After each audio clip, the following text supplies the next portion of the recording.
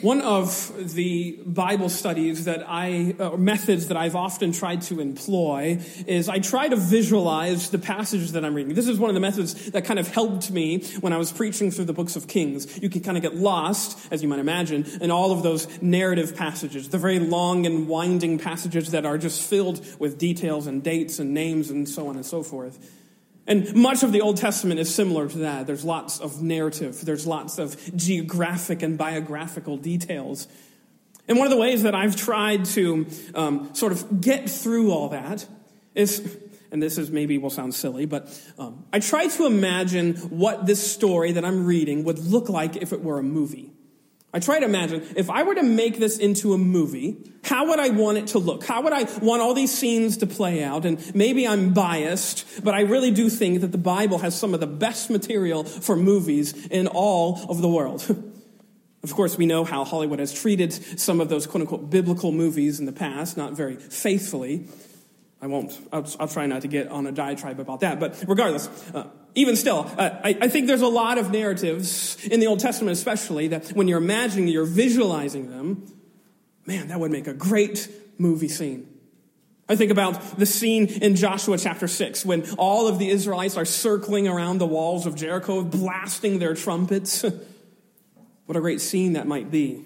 Or another very obvious one is one right from Judges chapter 6 and 7 with Gideon and his 300 men. Instead of 300 mighty warriors armed to the hilts with shields and spears, this Gideon and 300 would just be armed with torches and lanterns. Maybe not as exciting, but it would definitely be enthralling. Of course, David and Goliath would make a good movie scene. I always often think about, 2 Samuel 23, where you see all those stories of David and his mighty men. And think about all of the things that they witnessed and all of the great events that came about from their hands. But I don't mean to bury the lead here. Of course, I think Samson's life is, of course, one of the most cinematic stories in all of the Bible. This character, Samson. This guy that you perhaps are very familiar with from your days when you were in Sunday school, looking at all the flannel graph lessons of Samson and learning about his life. He's always depicted as this really buff, muscular, macho man. The sort of biblical Hercules, if you will, with long hair. And he's doing all these amazing things. These are the events I'm going to try to, in bullet point form, just listen to some of these things that make up Samson's life, his exploits, if you will. Like the time in chapter 14 when he tears a lion into two pieces with his bare hands. Or the time in chapter 14 where he slaughtered 30 soldiers all by himself. Or the time in chapter 15, you won't believe me, so you can go and read about it in chapter 15, verses 4 and 5. How about the time when Samson ensnared 300 foxes, tied their tails together, and then lit their tails on fire and let them loose on the Philistine countryside? Now that's eyebrow-raising. Or the time when, in chapter 16, which we'll get to in a moment, when out of spite, just because he wanted to prove a point, he decided he was going to rip the gates off of the city of Gaza and bring them up to the summit of Mount Hebron and just leave them there. This is Samson. His story often sounds more like the exploits of a comic book character rather than a biblical judge. And yet this is Samson, his story is filled with a ton of powerful and emotional moments that, yes, very well can make for a good movie. And did you know they tried it? I'm not really preaching, this is sidebar. They tried it back in 2018. And it stands right now with a 4 out of 10 rating. It was not good. It bombed. Don't look it up. It looks terrible. But anyways, back to preaching. They tried it, and it failed. Because I guess Hollywood doesn't know how to make movies about the Bible. I don't know. But regardless, this story is always one that I've been captivated by. The story of Samson. It engages us. It captures our attention with all of these very sprawling and even perhaps surreal details that almost seem otherworldly, but you would be wrong if you envied him. If you come away from this story and you're like, man, I would like to be like that guy, I think you've learned the wrong lesson from Samson. Because the story is a true tragedy, The most cautionary tale, perhaps, in all of Scriptures is this story of this judge Samson. And to really understand it, we have to contrast the way it began with the way it ends. Notice, again, verses 20 and 21 of chapter 16. Judges 16, verse 20, notice. And she, that is Delilah, said, "The Philistines are upon you, Samson." And he awoke from his sleep and said, "I will go out as the other times and shake myself free." But he did not know that the Lord had left him. And the Philistines seized him and gouged out his eyes and brought him down to Gaza and bound him with bronze shackles. And he ground at the mill in the prison. If you were making a movie, if I was making the movie about Samson, this is where I would start it. I would start it right here at this scene where he wakes up in the middle of the night and he thinks that just like the other times, he's going to be able to get out. He's going to slip through the fingers of the Philistines and no harm is going to come to him. But he doesn't remember, or he doesn't know, he doesn't perceive that the Spirit of the Lord has already departed from him, and this would spell his end. And then as he's standing between two pillars in my movie, it would just be one of those freeze frames and it's like, record scratch. How did I get here? How did I get to this point in my life where instead of judging the people of Israel as I was promised, as I was predicted to do, now I'm standing between two pillars, being made the fool, being made to play the clown for all of these Philistine magistrates and rulers? How did I get to this point? Because Samson's life didn't begin this way at all. It began in an abundance of hope. Go back with me to chapter 13 of Judges. There's so much hope attached to his name. From the very time he was born, you can almost sense this almost Messiah-like quality to Samson's birth. And indeed, if you read the quote-unquote nativity of Samson, there's a lot of elements that are very similar to the nativity of our dear Savior that we come to know and love in Luke chapter 2. There's lots here, and just notice. Verse number 1 of chapter 13, "And the people of Israel again did what was evil in the sight of the Lord. So the Lord gave them into the hand of the Philistines for 40 years. And there was a certain man of Zorah, of the tribe of the Danites, whose name was Manoah, and his wife was barren and had no children. And the angel of the Lord appeared to the woman and said to her, 'Behold, you are barren and have not borne children, but you shall conceive and bear a son. Therefore be careful and drink no wine or strong drink and eat nothing unclean. For behold, you shall conceive and bear a son. No razor shall come upon his head, for the child shall be a Nazarite to God from the womb.' And notice, and he shall begin to save Israel from the hand of the Philistines." This is the nativity of Samson the judge.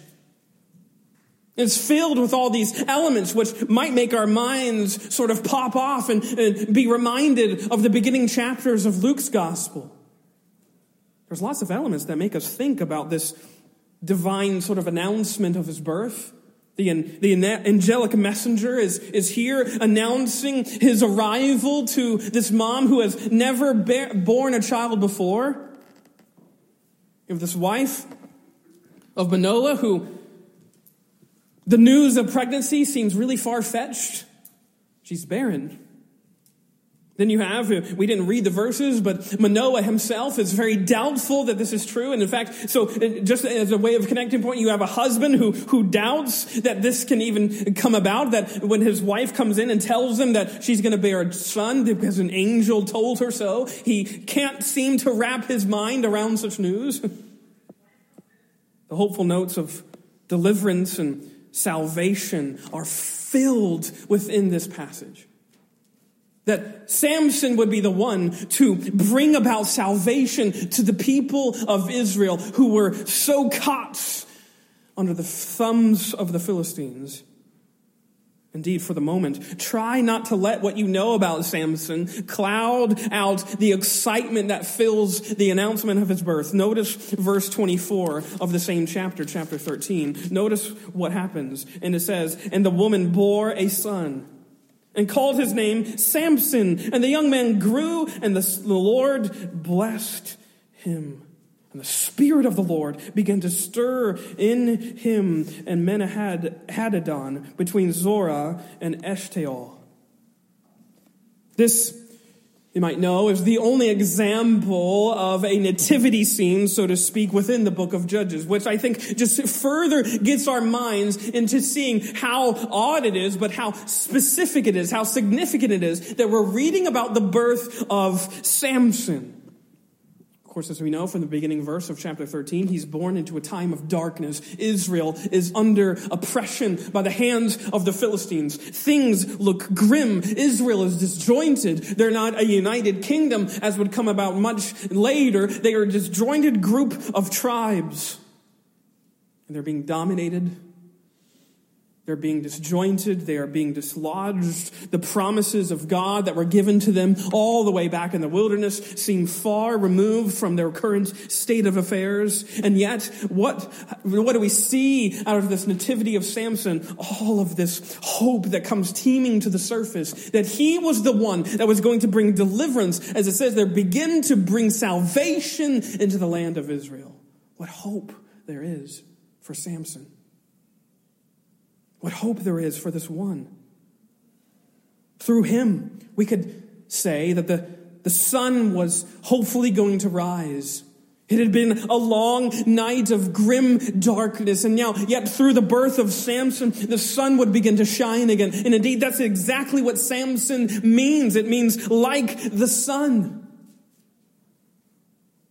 His mission then was just filled with this hope of salvation. And it's seen exactly in that fact that comes about when the angel is announcing his birth, that he is to be set apart, separated unto the Lord's service. Notice it again, verse 4. Therefore be careful and drink no wine or strong drink, and eat nothing unclean, for behold, your son shall conceive, for you shall conceive and bear a son. No razor shall come upon his head, for the child shall be a Nazarite to God from the womb, and he shall begin to save Israel from the hand of the Philistines. This is what was promised to come about through Samson. He was going to not only have this very significant mission, but he was going to have this very significant calling placed upon his life. Where from birth, from the time he enters into this world, he was going to be selected for the Lord's service. And this would be demonstrated by this religious vow called the vow of the Nazarites, or the Nazarene vow, if you will, which is a significant religious oath or pledge that was laid out back in Numbers chapter 6. If you want to know where it comes from, that is. And those pledging this sort of oath, this vow, it meant that your life was held to a different standard. It meant that you were, in a very significant way, adhering to this life of Yahweh, the life that Yahweh had laid down, meaning you were going to follow very vehemently even extra rules and laws for cleanliness and holiness.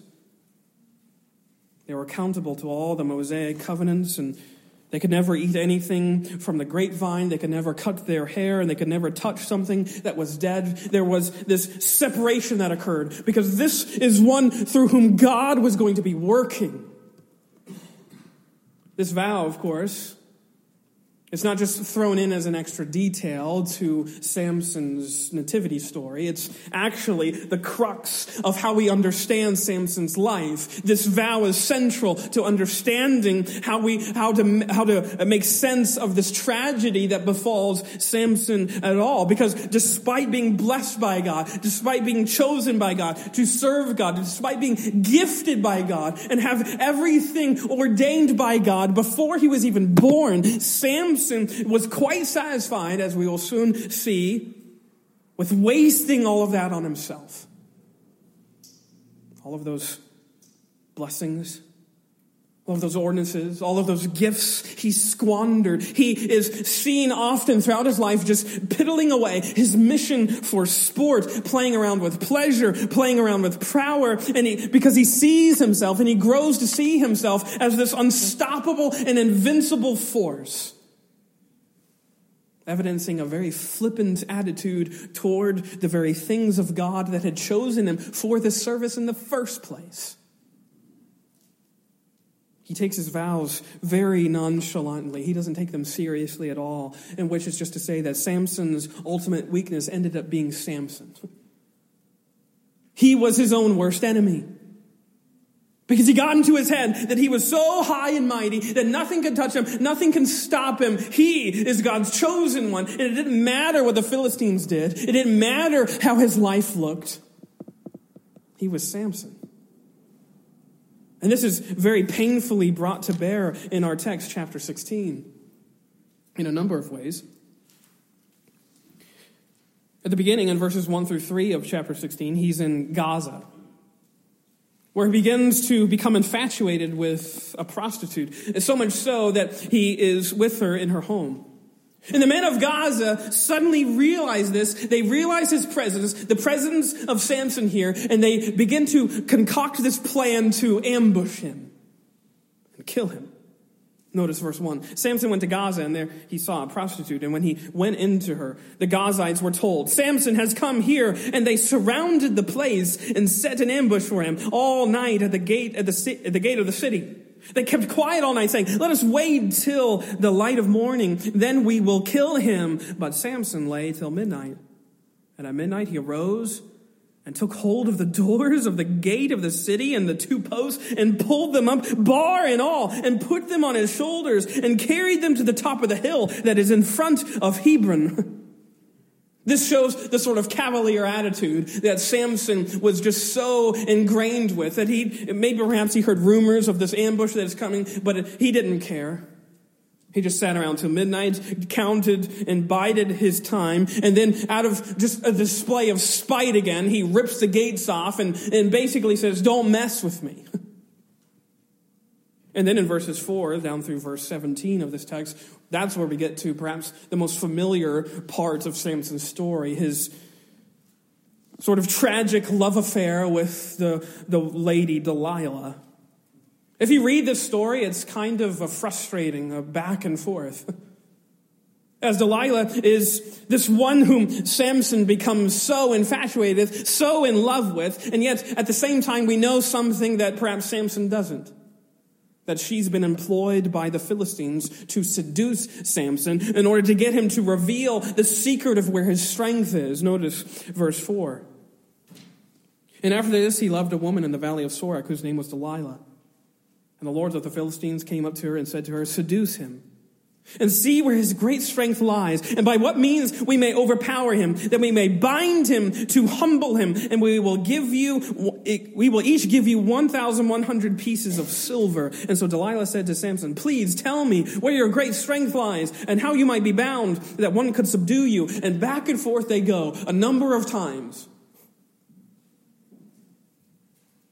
The Philistines, by this point, are just so frustrated by all the times that they have been eluded by this judge, Samson, and all of the ways in which he's embarrassed them, put them to shame. And so now they're placing all of their bets on this woman, Delilah, and her ability to sort of coax out the answer out of Samson. And then that's where we get into this pretty agonizing back and forth between Samson and Delilah, with Samson lying to her, fibbing to her, telling her his strength lies in this. And then that thing is being used to exploit him, and then it's not at all what happens. Notice verse 7. Samson said to her, "If they bind me with 7 fresh bowstrings that have not been dried, then I shall become weak and be like any other man." And then the lords of the Philistines brought up to her 7 fresh bowstrings that had not been dried, and she bound him with them. Now the men lying in ambush in an inner chamber. And she said to him, "The Philistines are upon you." But he snapped the bowstrings as a thread of flax snaps when it touches the fire. So the secret of his strength was not known. And on this goes. They tried a second time. And a third time. And each time Samson is fibbing to Delilah, and Delilah is trying to get the Philistines to be able to capture him. And each time Samson slips through their fingers, showing his strength, showing his might, showing his force. Each time Samson comes out on top, which I don't think did too well to keep his ego in check. He's constantly coming out on top. Constantly receiving the accolades of escaping the Philistines. But this fast and loose sort of approach that Samson has here to this secret, the secret of his strength, so to speak, evidences, I think, that he is fast and loose with the vow that he had made with God. He doesn't really cherish it. he doesn't really honor it as he ought to.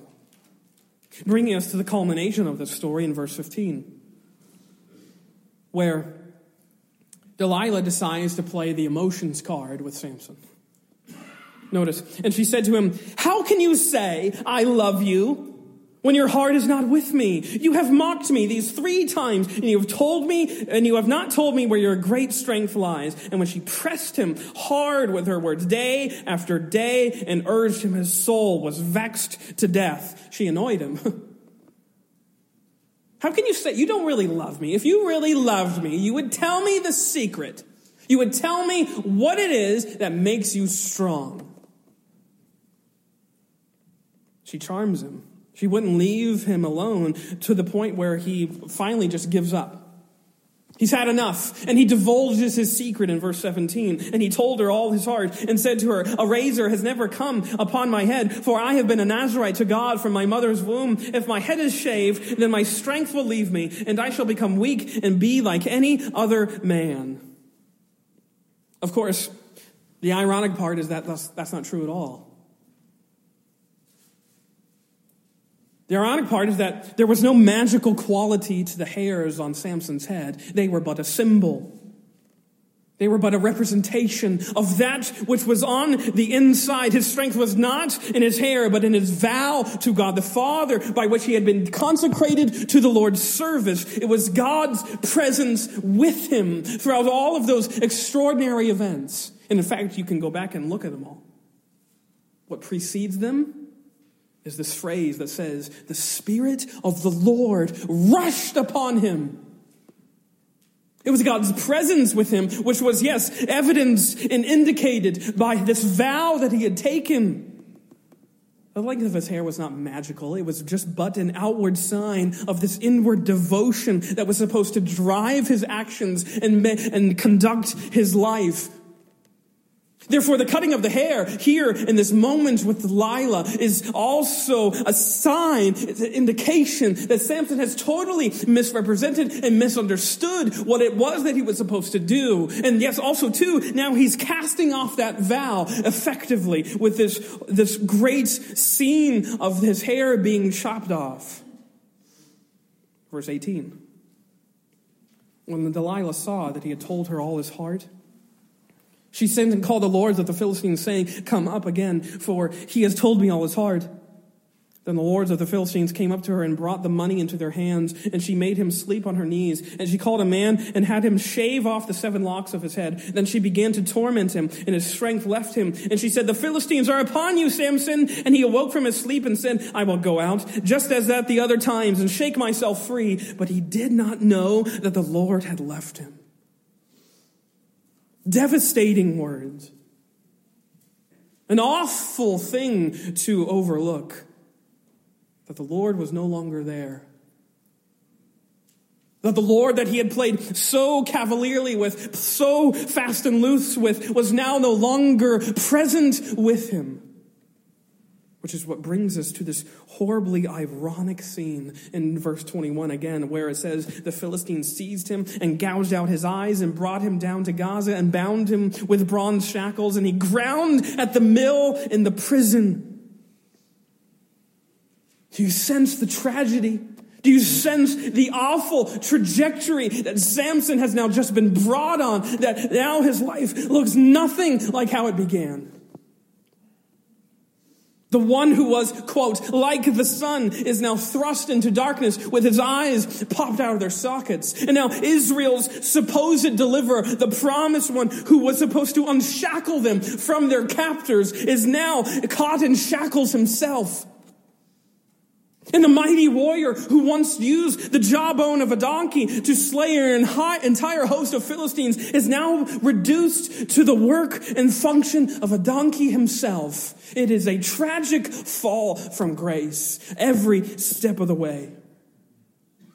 And this one who trifled and played around with his calling to judge the Philistines is now here judged as just a trifling Philistine plaything, as he's marched out in the middle of that party Entertain us, Samson. Be our jester. Be our clown. Be the one through whom we can mock and jeer and rejoice in our God, our false deity, and know that now with your capture, we have conquered him.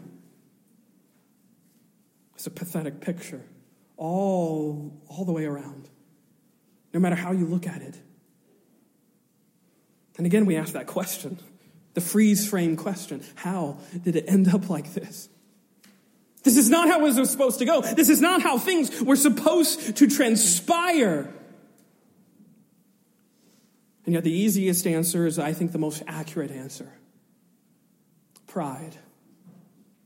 Pride got into the heart and nestled its fingers into the heart and mind and actions of that Judge Samson.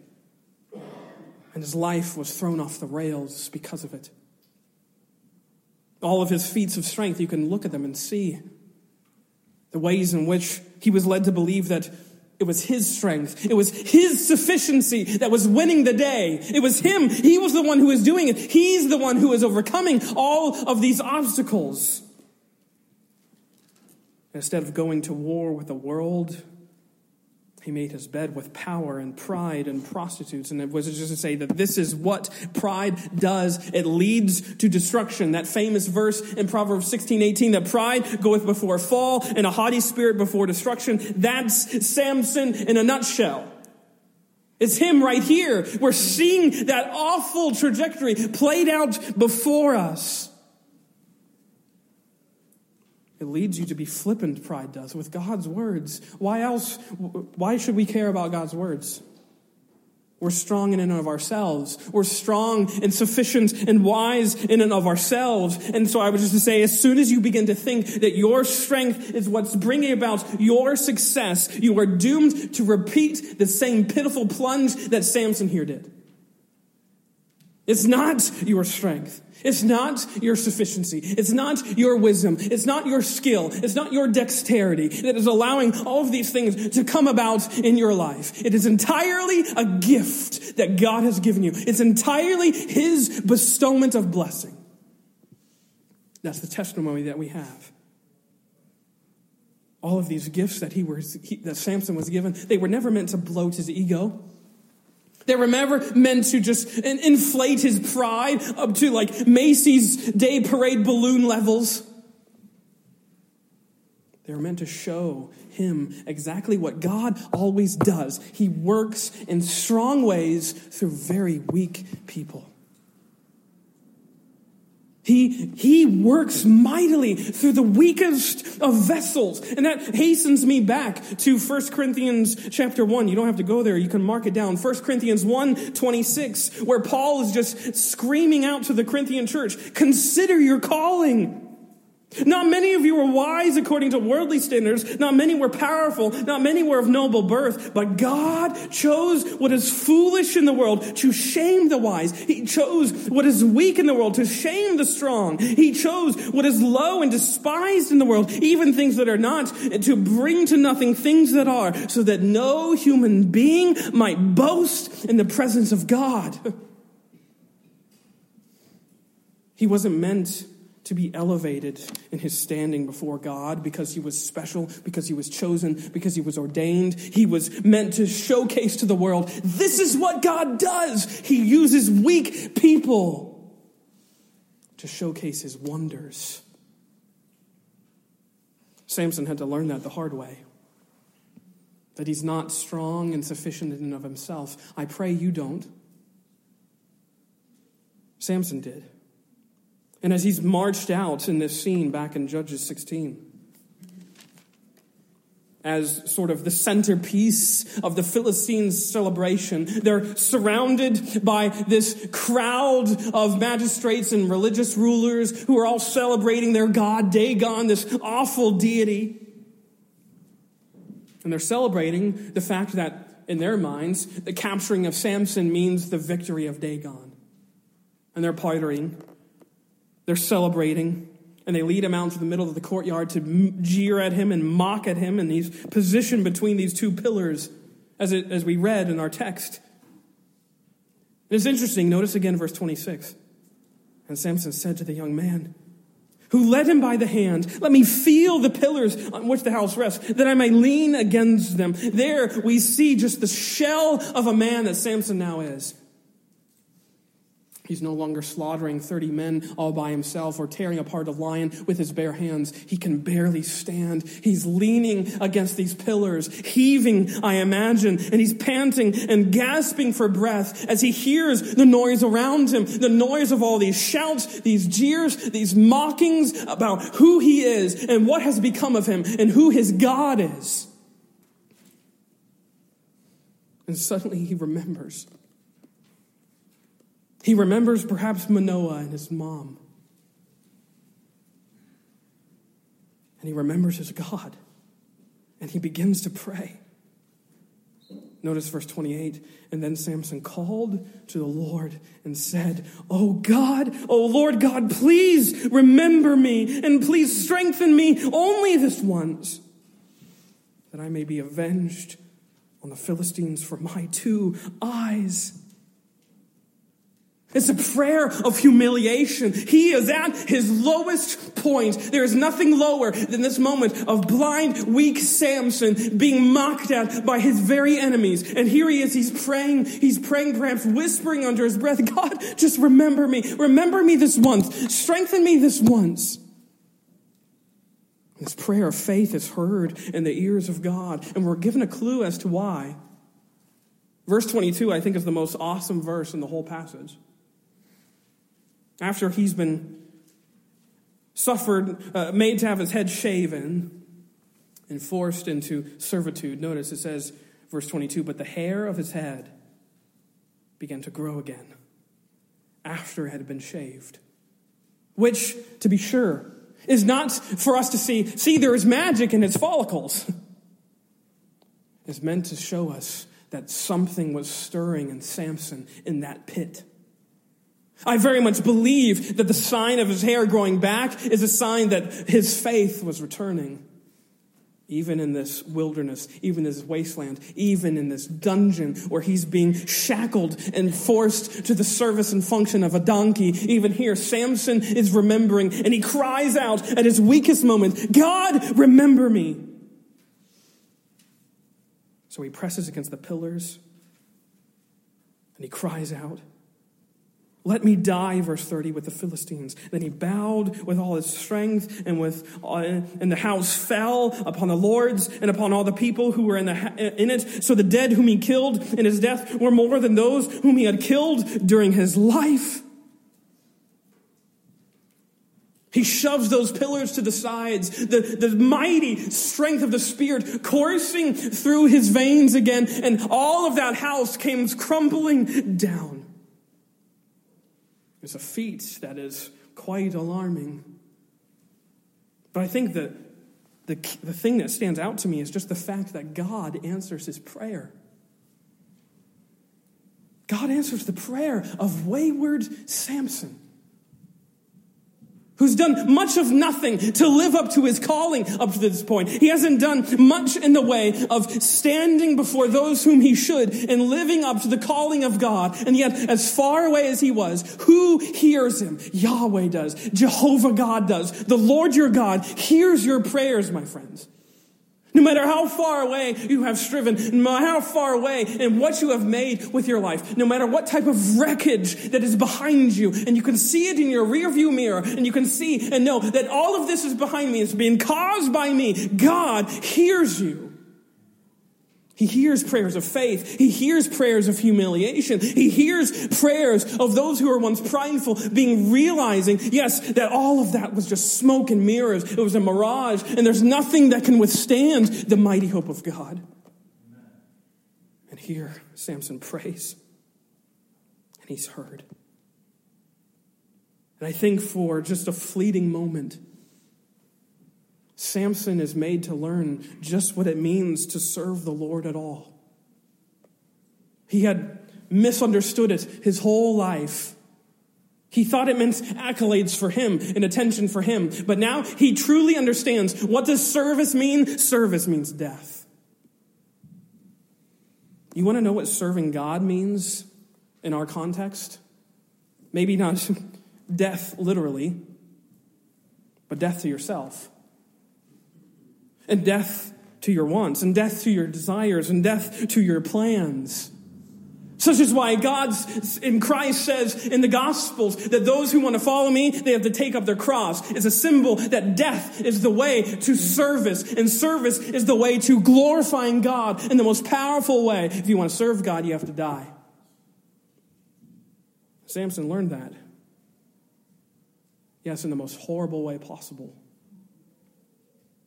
But the truth of all of this, as we hinted at earlier, is that Samson, I think, exists to point us, if I can say, to the true and better Samson to come. It's no mistake that his nativity was echoing with the nativity of Christ. Because in Samson's final act of service, this sacrificial death by which he fells all of the Philistines, I think we're also made to see the perfect sacrificial service of God's only Son, who, as he says in Mark 10:45, came not to be served, but to serve. And he serves in the most powerful way possible, not by unwillingly going to death, not by reluctantly dying, but by willingly and obediently going to the cross. Whereas one commentator points out that when Samson died, he died to crush his enemies with him. But when Jesus died, he died for his enemies to have life. And here we're made to see the awesome quality of Samson, that he points us to the true and better Samson to come, Jesus, who serves his whole life. His whole life is a life of service, is a life of death. And whereas Samson might have begun the work of delivering Israel, Jesus brings it to bear. Those words in Matthew 1, the nativity of Christ, where it says, the angel, she will bear a son, and you shall call his name Jesus, for he will save his people from their sins. He's the one who brings it all about. He's the one through whom all of this salvation culminates into a single point. It's the point of his death, the ultimate act of service, the ultimate acts of glory of the Father. My friends, this morning, I preached to myself. We are all riddled with pride in ways that we cannot imagine. Ways perhaps that we can't even articulate and express. But the message that fells pride is the message of the service of the Son, who went to the cross, not reluctantly, but willingly. And he went there for you and for me, taking all of our sins and washing them away in the blood that was shed on behalf of all of our iniquities. My friends, that's the message that fells pride. The true and better Samson, who has come to bring about salvation. This is the good news. Let us pray.